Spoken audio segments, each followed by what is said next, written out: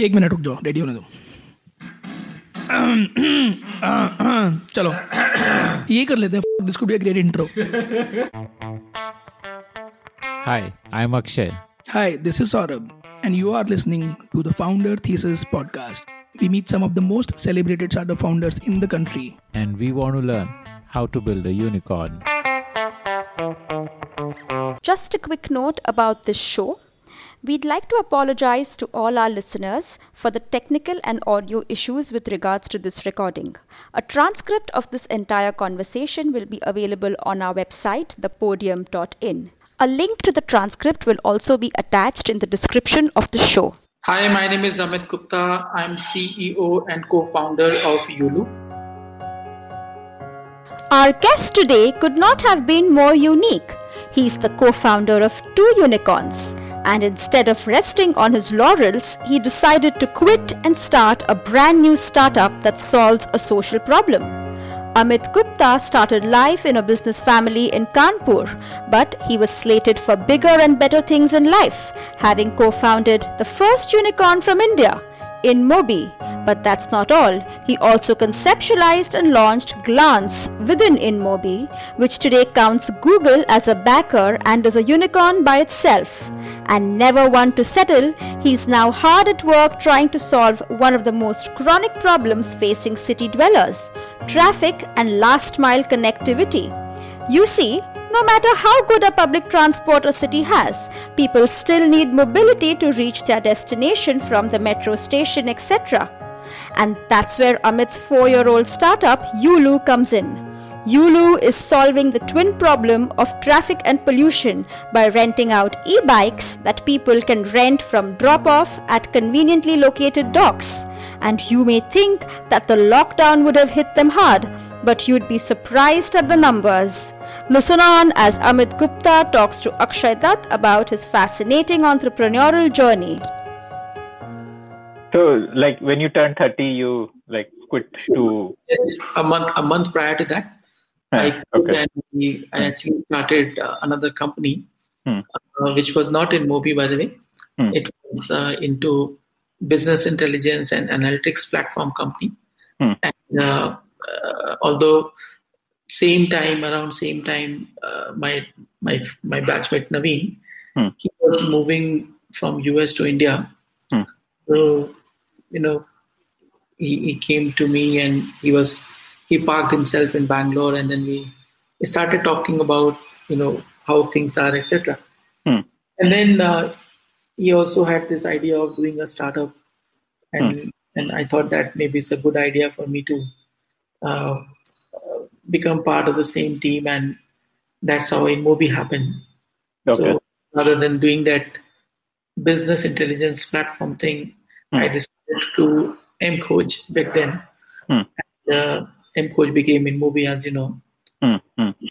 So when you and Naveen had your initial discussions about what you will do, what was the idea, and how did that evolve into what finally got executed? Like tell me about that journey of the go-to market journey, if I can use that term. So it was 2006, and back then mobile phone started becoming important. India started having hundreds of millions of people. Mobile was no longer in the hands of crazy rich people. It started to be seen in the hand of maid, drivers, etc. And it was very evident that India's connectivity or communication answer is going to be this device. And we were also very fascinated with what Google was doing to desktop PC, and they created this huge ad business. So we thought that maybe this mobile phone is also going to be same, where there will be, because if a lot of people are using it and they are doing more than just talking, they will be consuming time on that device, and maybe there's an advertising opportunity. So that's how we thought of building an ad business for mobile phones. And I think back then it was actually very, very crazy idea, because there was no smartphone. the smartest phone which was available was Moto Razr or BlackBerry. That was the smartest possible stuff. But this was pre-iPhone, basically. Pre-iPhone, pre-Android, yeah. And then when we started the company, it was primarily on SMS. And we thought that we'll probably do a search. And that's why the company M and Coach name came into picture. Mobile, M for mobile there, basically. Correct. But very soon we realized that, it's not going to work. And we probably, because when you are doing ads with respect to text, which is SMS, you are very limited by the number of characters that you can deal with. Second thing, there's no targeting. Third, there's no delivery because it was a one-way, broadcast. And third thing is, you don't know what happens after that. So there's no trackability, there's no targeting. And the medium itself was very limited because of the size. And then phones were also not big. They were very small. So all you can do is basically and then because of, this whole A2P, which is application to person, the SMS started becoming more spammy. So, and anything which gets basically negative mindset, from consumer experience perspective, you cannot do a good job with advertising. So while we were running it, but we also started to understand that this is not going to be a future of. No, but tell me how you actually got that off the ground. Did you use your own savings, or did you get some angel investment and then launched it? And how did you spread the word? Advertising business depends on volume of users. So how were you acquiring users to actually launch M-Coach and make money from M-Coach? So very good question. So we actually raised $500,000 of angel capital, angel money. So Mumbai Angel funded InMobi or M-Coach. We were the first investment for them. Okay. And then we had a short code. If I don't know how old are you, but they were something called roughly the same age as you, I guess. My graduation also got over in 2000. Nice. So Akshay, do you probably remember there was a 8888? Yep. Yeah. Where there was a short code, right?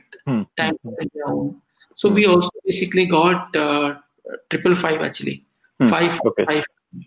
And then anyone who was looking for some information, so they were supposed to send some keyword to that number, and in return will give you the best food or where's a deal going on. So that was a model. And this whole pull mechanism become push mechanism, where we started working with likes of NDTV, Cricinfo, where they were sending these A2P messages, and we were inserting ads in that. Help me understand A2P a little better. This is the first time I'm hearing this term. It's a machine which is sending a message to a person. Okay. And then P2P, where if I send a message to you, it's called P2P. A2P is basically just happening on a click of a button. It does not have any emotion. Okay. Right? So this is how things are. So you essentially went through like a partnerships route to acquire users. Like you tied up with these brands to help them send their advertising messages. Like that was the route. Yes. So that was the business model. And because it was not seen with positive eyes, we started feeling that it's not worth it. So this is how we basically decided to look at mobile internet rather than SMS. Also renamed the company with InMobi. So that was the background. When did you do the pivot? Because this was like post iPhone launch, or because mobile internet was like. It was actually before iPhone. We were running the business on mobile internet. Okay. So there was a WAP phone, Nokia, Motorola, and BlackBerry. They had a very, very primitive browser. Very primitive. And after we transitioned from this to this, then we were able to get to the business model of smartphone after 1 year. So what exactly did you pivot into, like on mobile internet? Like what were you doing? Yeah, so it's the same thing, but rather than you trying to push an ad, the ad is more about being shown as a part of a web page. Okay. Yeah. So you were like building web pages for companies. Go to an NDTV who back then had a web page. And then web page will have links and banners, which will have ads. Okay. So that was like the initial offering, like building the web pages and monetizing them through banners for brands. Yes. Okay. Yes. And then one fine day, we basically took a hard decision that we should kill this whole SMS business. And then, we never looked back after that. Okay. And then how did this web business evolve, as the landscape changed? And I mean, in a way, Google also came into the same space when they launched Android. So how did InMobi evolve to meet the changing landscape? Sure. So, see, from a product perspective, it was the same product. In fact, Google ended up buying a competition of ours called AdMob. And that's how they got into this space. But the difference was that Google plus AdMob, they were building this business in Western market. And we basically were building this market in Asia. So that's how we were basically able to things were happening in parallel. So we were able to survive, and that whole model of east to west worked for us. Okay. And help me understand how the revenues worked, like, in those years, like what was like the first year revenue, and how did that grow over the next couple of years, and what was the breakup of that revenue?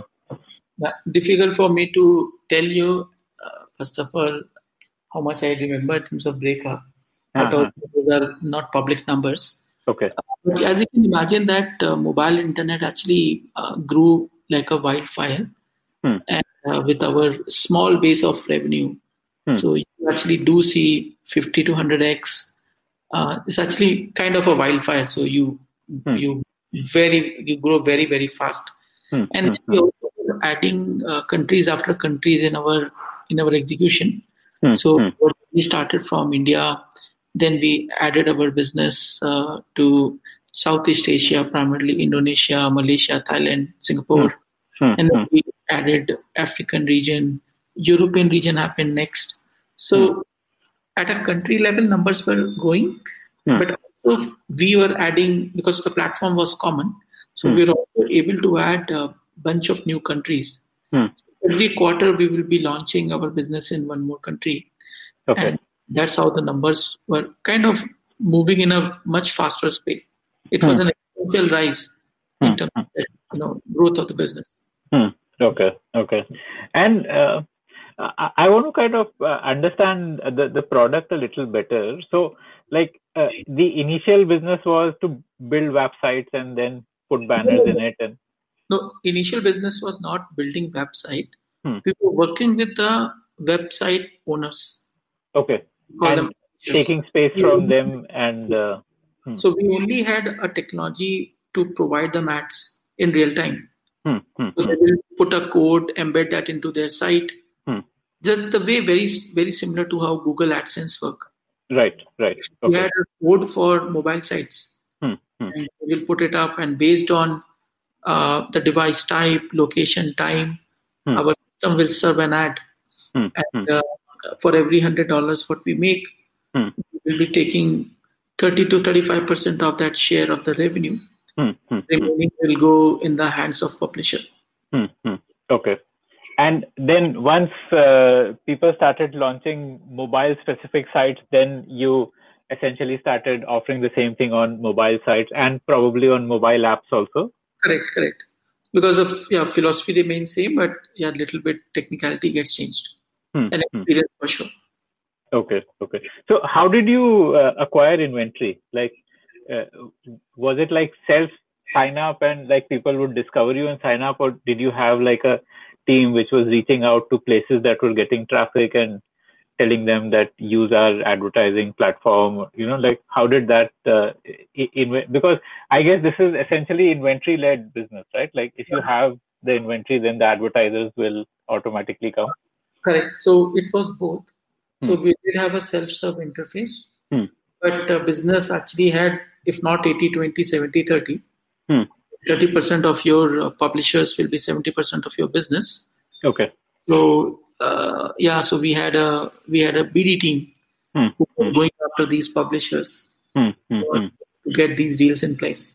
And of which, like the first few, I guess you would have personally gone out to, because I can see on LinkedIn that you were head of business development. So this team which was going out acquiring publishers, and this was all built by you only. Correct. That was my day job. Yeah. Okay. So how was that shift like for you from being a techie to being being in a sales role in a way? Yeah, to start with, it was not super easy. At the same time, you figure it out. So maybe the upbringing and then maybe the IIT system which teaches you. And I would say, I will not just give undue credit to the college, but you figure it out. I think when you are an entrepreneur, only thing you know and you learn and you get better at is to figure things out. Right. That's True. how things happen with us as well, with me as well personally.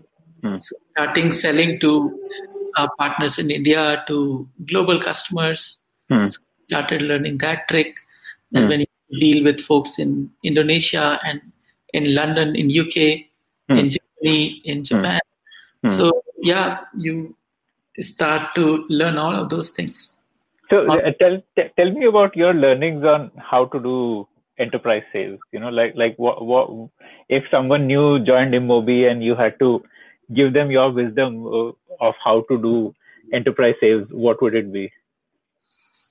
I think it's not a cookie cutter answer because it's different for different segments. But in our case, the value proposition was reasonably straightforward. That, what, I am going to make money for you. Second interesting thing that unlike right now, back then there were not many mobile first or mobile only publishers. So everyone had some kind of website. It's for desktop. They were transitioning or adding their mobile sites also. They knew, okay, this is what monetization means. And after that, you do talk about ad quality, ad formats, how much they will make. So I will not trivialize that it was easy. At the same time, and we were the only, there were not many companies. We had the advantage of we being the only game in town. And second thing is you're making money for them. And even from advertiser perspective, that's other customer segment we were chasing. So they also were like, okay, I'm hearing a lot about mobile advertising. Tell me, what do I do? So we will consult them and they will say, okay, I will allocate X percentage of my marketing budget for mobile advertising. So market knew what is digital advertising. That he helped us in a manner. And post that, a lot of things you figure out. I don't answer your question. Why wouldn't someone just sign up with Google? Why would they sign up with Inmobi? Was it because Google didn't operate in that territory? They did not have a good sales presence. Okay. So business is all about ad dollars, and and the ad dollars were local. So the publishing inventory was global, but ad dollars were local. So that's why anyone who is doing a good job on bringing the right ad dollar will probably have a little bit better advantage. And also, agency business, they value touch and feel. Right. So they know they can talk to someone. It was a friendly thing. And to give it to our team also, we were doing a good job on that. We were focused. So from a Google's perspective, they were live in 50 countries. We were live in like 2 or 3 countries. So our level of execution was beating them. And had been the case that we were doing this business in the US on day one, certainly we would have been killed. We would have inferior product, and also not for great length and breadth of our relationships with both sides. Yeah, okay. And so I can see that you eventually became the US head. So like you decided to take on Google head on.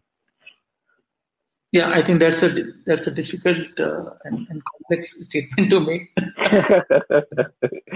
But clearly, US has been in Mobi's largest revenue region after China. I think after that it's China.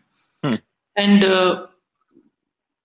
we basically saw that our market share can get actually much better. And while we had ahead of US or North America region, but somewhere the team felt that the level of attention and love and care they need, they were not getting it. So among the founders, we decided that one of us should move there. So that the team gets stability, at least sense of stability, and also up-level the team. So I actually, when I went there, I had to let go a few people who were not performing, and more importantly, their mindset was not right.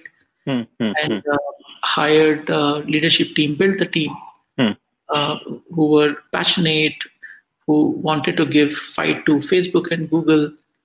And you needed that energy. And so I did that. And along with that, I also started another product called Glance, which was trying to figure out a business model with telcos as well as with the handset manufacturers. So I was wearing 2 hats back then. So tell me about Glance. Like, what exactly was it that you launched? Certainly. So Glance is a platform for lock screen. For any Android phone, there's a lock screen where when you switch on the phone, you see the lock screen, and then you log in, and basically you put up your password and you get into that. Rather than me showing you a boring lock screen, we basically came up with this idea of putting live to that lock screen. So if you buy, for example, Samsung or Xiaomi phone in India, they come pre-built with that product. Okay. You are being shown interesting news, fun, entertainment, motivation.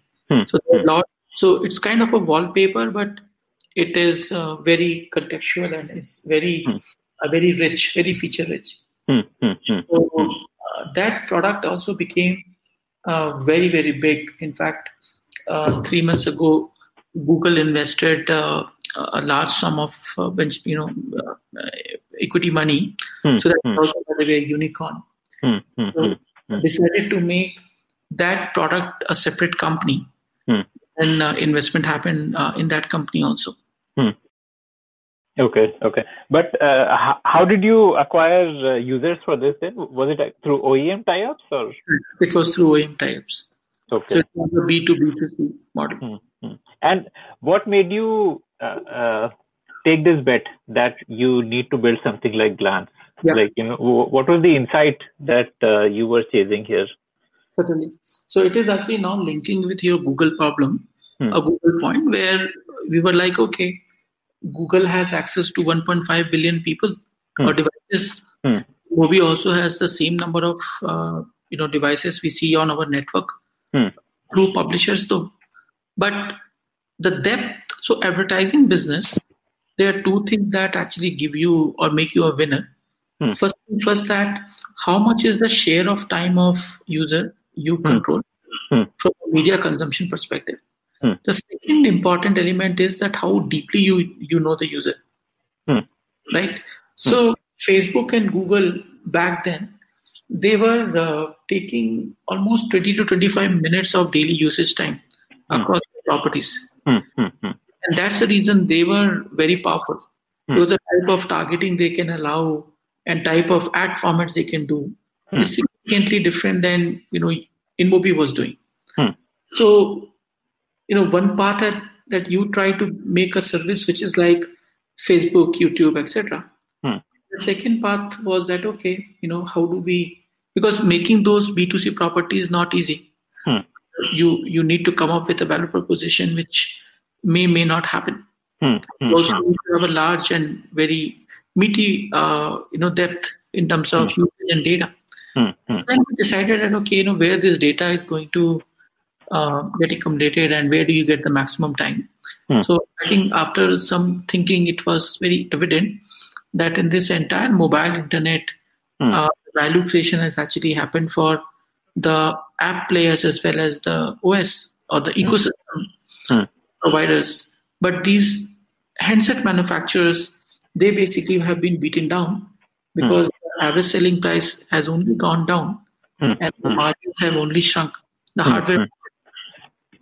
And you might have seen even Apple's latest earning report where their profit pool actually has now lopsided in the favor of App Store.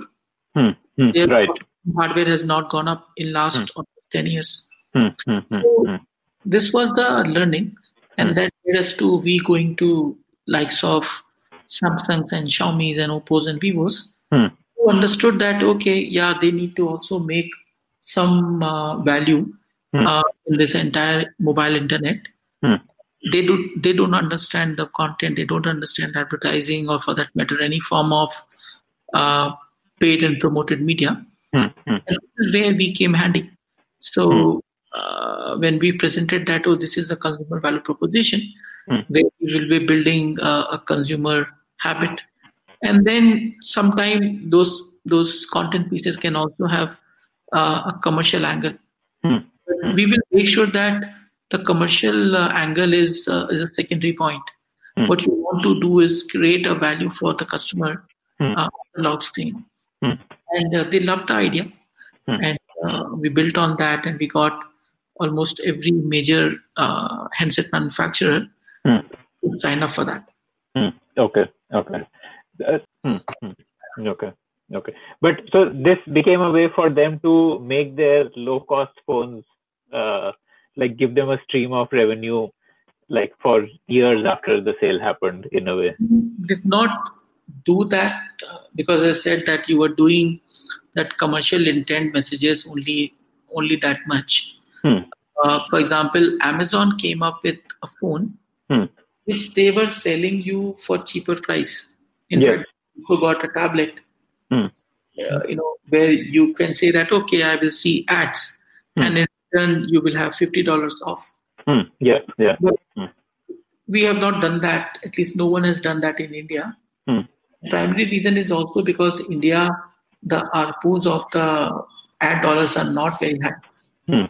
So the money you can make per user in the US and in India, the number is 1:10. It was not worth it. But at the same time, they understood that there's a value. In fact, it's being sold as a feature. It's a strong feature for all of these guys. And they are happy about it, and they also make money sometimes. But the money currently is not very significant, is what I would say. It's decent. At the same time, it is not big enough the way US can give you a subsidy of $50. You don't have that level of advertising goodness. At least, Okay. So this was essentially an experiment that scaled up. What were the other experiments that you would have run at InMobi? I imagine that like any other tech startup, there would have been a culture of trying out a lot of things. So as a company, InMobi did many things. But me individually only, I led this part. Okay. So because I was busy with business side and only leading my last 2.5 years with the company, I really owned this product vision to execution. But at the company level, InMobi tried some products related. There was also a commerce discovery platform we tried. So yeah, innovation was in the DNA. We tried multiple things, and some of them worked, some of them did not work, as it happened. If you like to hear stories of founders, then we have tons of great stories from entrepreneurs who have built billion-dollar businesses. Just search for the Founder Thesis podcast on any audio streaming app like Spotify, Gaana, Apple Podcasts, and subscribe to the show. So just like my 30-year promise to myself, I had a 40 years promise to myself. Okay. That I will be retiring. 40. Although when I started, turning 50, I realized that that's not something I will actually enjoy doing. At the same time, I did ask myself and some of my mentors, and I realized that I want to do something for the social impact. Okay. And this itch of me led to thinking about Yulu, because in Mobi actually was a very different setup. We did have an opportunity to make something for social impact, but that would be done out of CSR, not as a company's vision. So yeah, I thought about it. I thought if I don't do it, and if then maybe I'll regret when I turn 50. So this was the thinking. So that led me to think about Yulu, and then I was very lucky and fortunate to get a very amazing co-founding team. So kind of believed in that vision. So we came together. So you wanted to do social impact. Why did you narrow down on specifically like short distance commute? Yeah. So the pain point we wanted to solve was reduce traffic congestion. Okay. To improve the air quality. And the solution part of that became what we are doing. We think that's probably one of the path to solve for that problem or two problems. Why I chose mobility? Primary reason was that these two problems impact me and my friends and my family. It cuts across gender, age, your financial status, religion.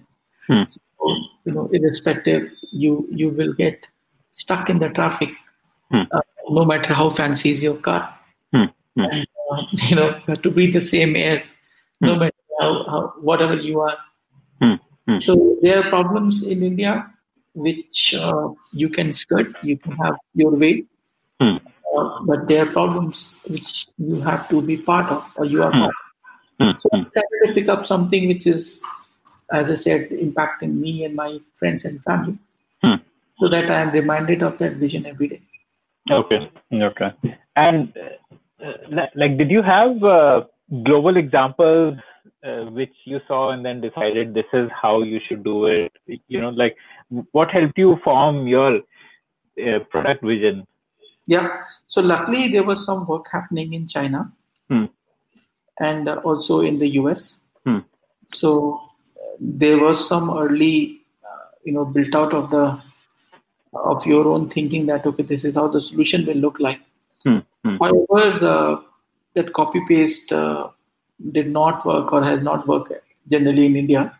So you have to figure out something for India. And this is what happened with us as well.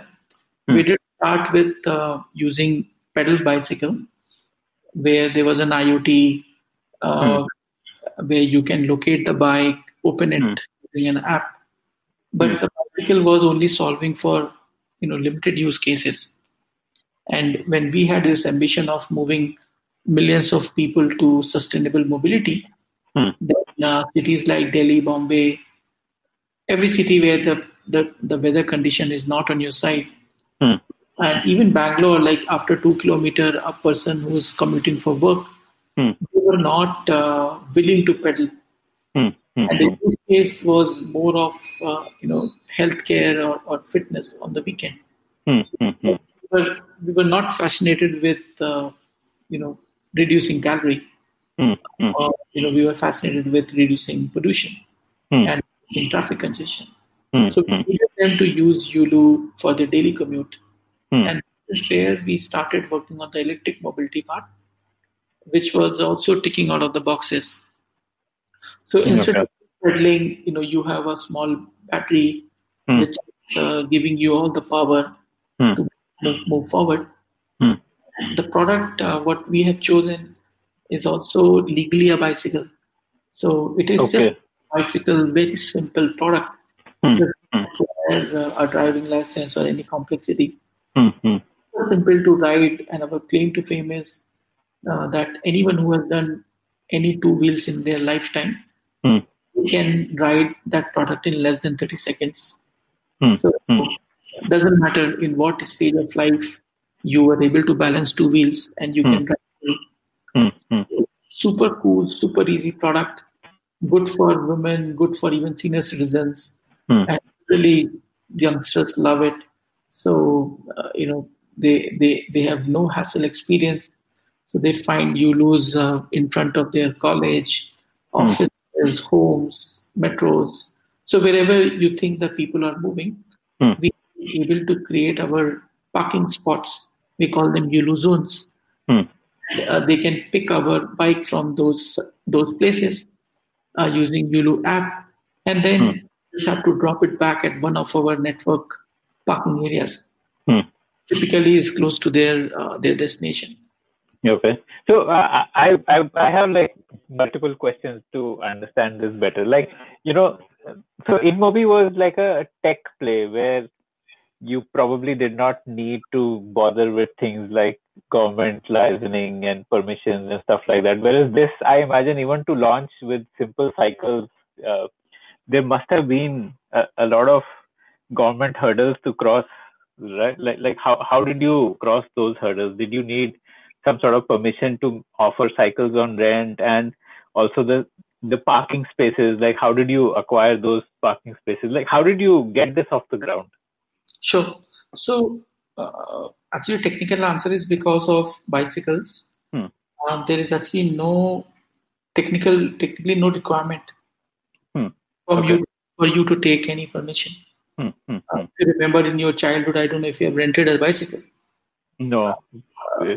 I did. That's how I learned my bicycle. Okay. That did not need to have a permission from the city authorities. He's just doing his best. But what we realized that working with government is very, very important. Because they are the one who are going to support you. Give you spaces for parking, and they will also help you with awareness creation.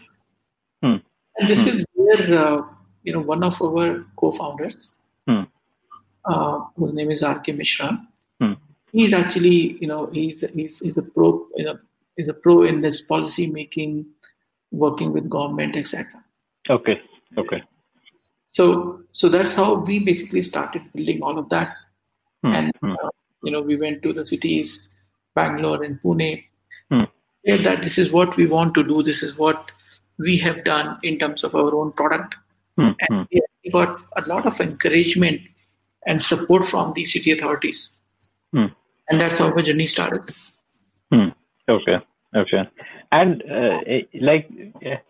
to get this off the ground, did you first take permissions and get the government relationships in place, or did you just build an app, get some cycles, and launch it in one city? Or tell me about that. Yeah. So we actually chose the second part. Only difference was that we were not launching at a city level. We launched it at in a section of a pin code. Okay. So there's an area in Bellandur called Eco Space, Eco World. So we basically put 100 bikes in that area on day one. We got permission from RMZ. So they were very supportive and they gave us spaces. And then people who were working there, they saw those blue color bikes and they started scanning the QR code and everything was very simple and easy. After maybe a month or so, we were already in touch with the city authorities. And by then, we also got invited from city of Pune. Okay. there was a very, very dynamic and progressive officer who was responsible for the overall mobility of the city. So in Bangalore, in Pune, unlike Bangalore, we actually got permission on day one. Okay. And then we started. In Bangalore, we started because everything was happening in parallel, to be very honest. Bangalore took maybe another month or so to figure things out. So the business plan, that how it should work. But I must say that we were very fortunate to get all the support from the city authorities. And the parking spaces were provided by the city authorities? So it's a combination. There are spaces provided by the city authorities, spaces provided by the metro, your real estate developers who will give you spaces in front of their tech park. And these are like paid by you, or like it's a infrastructure for them to offer mobility to their users? You can say that a large portion of that they don't charge any money. Okay. The reason is they also see that it is their role or it is their contribution to make our cities better. Okay. And like, how did you fund this? Because you would have had to purchase the bikes, and like this is fairly asset heavy. Unlike say Uber, which doesn't need to purchase any cars, here all of these bikes were purchased by you only, I guess. Yeah. So we actually raised venture capital money. We raised approximately $7 million in our seed funding, and we were able to buy these assets. Okay. Good part is while we have to pay money for the asset, customer acquisition cost for us has been zero. So companies like Uber and Ola, they are asset light, but they have to spend a bomb in building this marketplace. By giving a lot of discounts and acquire customer cost a bomb. So the choice of the business model A versus B. You do need to raise some capital to build the business. Okay. And what is like the unit economics of this? Like, how much does a bike cost you, and how much do you earn from a bike over its lifetime? And what is the lifetime of a bike? And can you talk about stuff like that? Yeah, some of the numbers for sure. So, in terms of the bike cost, currently, we are spending approximately 50,000 rupees per bike. That inclusive of the batteries, the extra batteries. We use swappable battery technology where a bunch of batteries are always under charging operation. Also the infrastructure which we have built for charging station. So, and we believe that this pricing will come down to around 30,000 rupees within a couple of years. And the primary reason is that we have a strategic tie-up with Bajaj, who is trying to make everything in India. So currently we have to import some components, actually a lot of the component from outside of India. Especially batteries, I guess, because I don't think it... Battery is also from India. The cell come from outside of India, actually Japan. So there are basically a lot of external dependencies. And we think that in next 2 years, as a country, we'll be in a very, very good stage to indigenize all of this. So the cost will come down to below 30,000 rupees. So that's one part of the equation. And then we are currently charging our customers on the basis of time. So we charge 5 rupees to start. And then depending on the city, per minute charge of 1 rupee 50 paisa or 2 rupees. That charge. Then these bikes actually are good for 3.5 to 4 years in the usage condition in the form of shared mobility. Okay. Got it. Okay.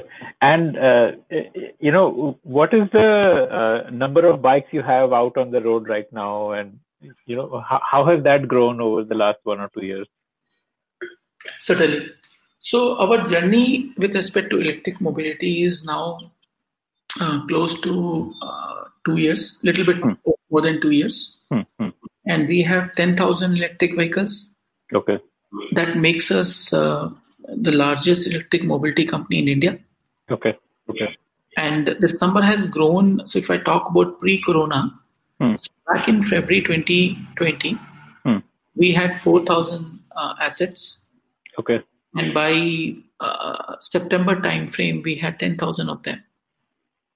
So you actually grew during the lockdown? Yes, we grew in terms of the fleet, in terms of the revenue. So our revenue grew 2.5x. Our profitability grew 3x. A good portion of basically leveraging our business comes from the density. So as we were growing, we were also going denser. And density basically got our profitability also to jump to 3x from our pre-corona numbers. So we were the only company who was showing growth and improvement in our metrics. It sounds a little counterintuitive. I would have guessed that people would not be traveling due to the lockdown and the numbers would have come down. So what is the reason for this? Yeah, so what happened that while the cities were under lockdown or there was some open up or lockdown both, but there will always be someone or the other who was on the road. Yeah. That is point number one. And the problem was that, not everyone in India has a vehicle. In fact, 50% of the people in India don't have any vehicle. And they need to use some public mode of transportation.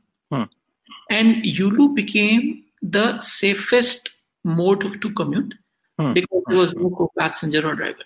Right. So social distancing is like built in. Bang on. So we gained significant amount of market share for people who were earlier using group mobility in some shape or form. And while the top of the funnel shrunk, but the movement what we got from other buckets of mobility, that actually compensated. What do you mean by this statement? Sorry, can you just... So for example, earlier, say 100 people were on the road, but because of Corona, people started working from home. 100 number became 30. Right. Earlier, out of 100 people who were on the road, only 5 people were using us. But when it became 35, then that 35, out of that 50% of them were. So we were basically having 7 or 8 people who were using us. So we basically got net addition of users significantly high. Our usage per user per month went up by 40%. They were not only using it, but they were using even more. Same thing happened with our ARPUs, monthly ARPUs. Because of the higher usage, our monthly ARPU also shot up by almost 40%. And we were basically a net gain from this situation. And this is not the only company, by the way, not the only company in India. Basically, in the world, there are a lot of global peers what Yulu has got. We also saw the similar amount of goodness in their respective businesses. So this concept of self-driven electric two-wheeler, which you can use for moving around the city, became a global phenomena, successful phenomena during pandemic time. Okay. How much do you currently earn per bike? Like if you are at liberty to share? I told you my pricing equation. So typically, one of our trips will give us close to $40, 35 to $40, and then we made multiple trips per bike. Got it. And help me understand the competitive landscape. Like Bounce and Vogo are your competitors here. So what is the difference between you and Bounce and Vogo? Or like, what are just if you can help our listeners understand that landscape? Certainly. So first of all, we actually don't see either of Bounce or Vogo as our competition. So we are a category on its own. I think we compete probably more with an auto rickshaw and walking rather than Bounce and Vogo. Why is that? And the reason is, for example, when you look at, let's say, a 4-wheeler space, will you count Meru and that the typical taxi and Uber with the same lens? No. Is Meru and Uber same? No. Yeah, Meru has their own vehicle. Basically, Meru is a fleet operator in a way, right? Not even for business model, but also the customer segment they are targeting, the way they are serving. So if we talk about Vogo, so Vogo, first of all, they have petrol scooters, which is being taken up by people who are gig workers. Okay. They go to Vogo station, they take the scooter and they deliver food or they deliver something, right? So this is how the 80 to 90% of their TG look like. Bounce is a mixed bag where a portion of their vehicles will be used just like Vogo. Also, there will be people who are skipping the mid-mile. So someone who would have taken, let's say, a bus or something else, they would have taken Bounce. You at the same time, we basically are, first of all, pure electric. Second thing, our solution set is more optimized for the short distances.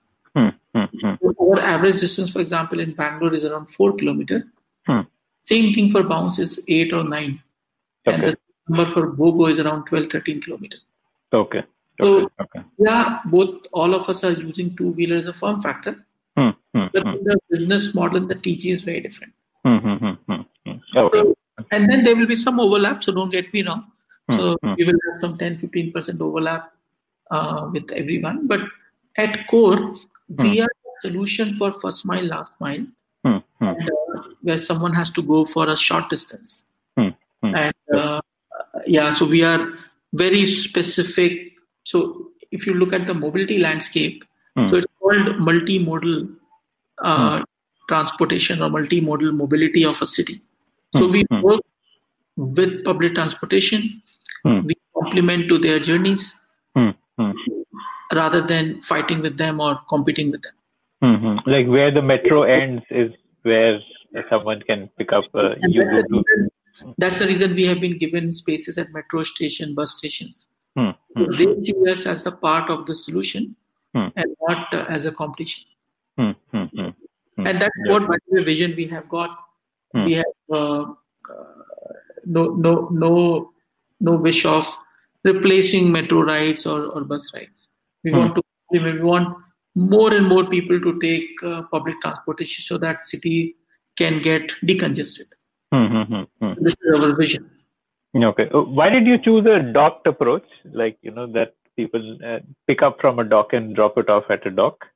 Yeah, a couple of reasons. First of all, when you are letting people drop it anywhere, they will actually leave it at all random places, which not only increases the theft and vandalism, but also operationally it is supremely difficult to manage. Right.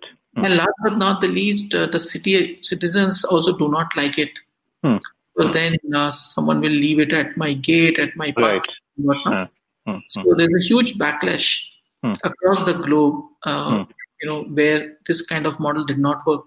In fact, China, which was known to be the pioneer of this dockless concept, even now they are basically moving towards the concept of these are the designated zone areas. You are basically allowed to be parking the vehicles there. In fact, I don't know if you have been to China, but many places you will see a board that shared bikes are not allowed because they will leave it in random places. It's a menace. It's a pain. Okay. So, what is the what do you think are the tech drivers for this going ahead? Are you looking at bringing in self-driving into this, or what are you focusing on as the key tech drivers to make the product experience and the customer experience better? So, our product is self-driving. So, it's not cool because human is driving, but I think it's a very practical answer with our cultural aspects as well as infrastructure. But as far as the technology is concerned, we look at technology not by the 0 and 1, which is coding. For us, a great vehicle is also an engineering marvel, right? So we have a lot of work going on in making sure that the vehicle itself is basically very safe, comfortable, durable. So a lot of work happens on that. We also done some work on the hardware side with respect to IoT. So the unit that makes vehicle a smart vehicle is also done by Yulu. So we have the IP. Okay. Charging station, for example, is also one unique product we have created. We are able to place them at mom and pop store. And we have built our own private charging network, which comes in like one of its own kind in the world. It just requires a 15 ampere plug. So that is also our own innovation and our own work. Okay. And the work we have been doing on the software stack side, where a very high quality deep tech work happening using ML and AI for operational efficiency purpose. So our business model is to make sure that we have the bike at the right time at the right place. And to make that happen, you basically leverage technology. And, when you say placement is one thing that, okay, this bike is at that Yulu zone, but does it have a charge battery? Is it in good shape to use? There's a lot of operations that happens under the hood where you as a customer, you come out of your building, you know with high degree of predictability that there will be Yulus waiting for me. If I can, they will work. I will have a pleasant ride, and then I can leave it, and something else will happen. So the amount that happens in the background, it is all driven through technology, and there's a serious amount of AI and ML and operational excellence that happens under the hood. So you actually like move bikes around every night, like to the places which would be optimum in terms of the demand to pick up and like. Yeah. So first of all, we don't have to move every bike because it's always a natural movement. Yes. So on a given day, we will be moving maybe 10% of our asset. Okay. To maximize our yield. There are places where there's a lot of demand, but supply position is low, and vice versa. We basically have a way to move them. And it happens 24/7, not just the night time. Okay. And your AI ML tools would also tell you about predictive maintenance, like when something needs to be maintained or needs to be. Okay. So they tell me that these many bikes needs to be moved from this spot to that spot. They tell me that this vehicle is going to run out of charge. They tell me that the vehicle requires this preventive maintenance. And certainly the reactive maintenance because the customer will flag it. So all this is all machine driven. What route to take to do these 10 tasks in what sequence order? Whether someone did that or not. Interesting pieces which is being done through technology. Super interesting. And how responsible are customers? Do you face vandalism issues or theft issues? And I mean, India is like a low trust economy, low trust country. So does that happen a lot, or like what percentage do you see that? Yeah. So our theft and vandalism rate is 0.6%. Okay. Is lowest in the world.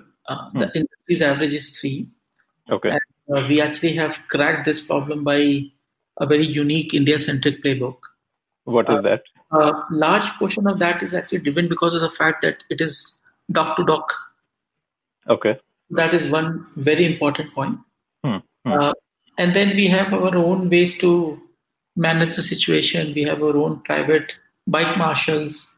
You can have our own private police. Okay. So some interesting stuff on that. Now, from a customer's vandalism or misuse perspective, the biggest non-compliance what we see is that they actually leave vehicle not at Yulu zone, but they will be leaving it away from Yulu zone. And 80 to 90% of the time, it is actually not by intention, but it is non-intentional. And the reason being that, and particularly in Bangalore, where other company decided to do dockless, so they were confused that but I can leave this vehicle anywhere. Okay. It's only for the new guys. And when they do that, the portion of new guys sometimes they do it. Then we basically give them a warning. After that, we start putting penalty. So they also basically get on the right track. So it's more for learning and evolution rather than the bad intent. The bad intent sometimes happens from people who are not our users. So they will come and sometimes they will kick the bike, they will do some damage. But instances of that is actually a handful. You can count on fingers. Okay, amazing. Our ULU zones are on a visible places. They also know that they do something wrong with the bike. We will actually know somehow, like we have a way. Then they will be in trouble. And we made sure that they are in trouble. So as a company, we have done an amazing job in compliance. So there will be some consequences of you doing something wrong with us. Okay, amazing. Have you had cases where customers have just like taken the bike home? Yeah, many times. Okay, so then your IoT would track the bike, and you would have to send somebody, or many times. Okay. Sometimes by intention, sometimes not by intention. So they don't know what they need to do. It's a new service. Okay. But if you ask me that do we have a problem with customers' intention, that will be the last thing in our bucket. Okay. So, what is your plan to retire now? Like, do you have like a time frame that at this age I will actually retire, or you will never retire? I fail on that promise, so I don't want to comment. Okay. My family will kill me. Okay. So that was Amit Gupta telling us about ULU Bike. If you like to know more about this venture, please log on to ulu.bike. If you like the Founder Thesis podcast, then do check out our other shows on subjects like marketing, technology, career advice, books, and drama. Visit thepodium.in, that is thepodium.in for a complete list of all our shows. This episode of Founder Thesis podcast is brought to you by Long Haul Ventures. Long Haul Ventures is the long haul partner for founders and startups that are building for the long haul. More about them is at www.longhaulventures.com.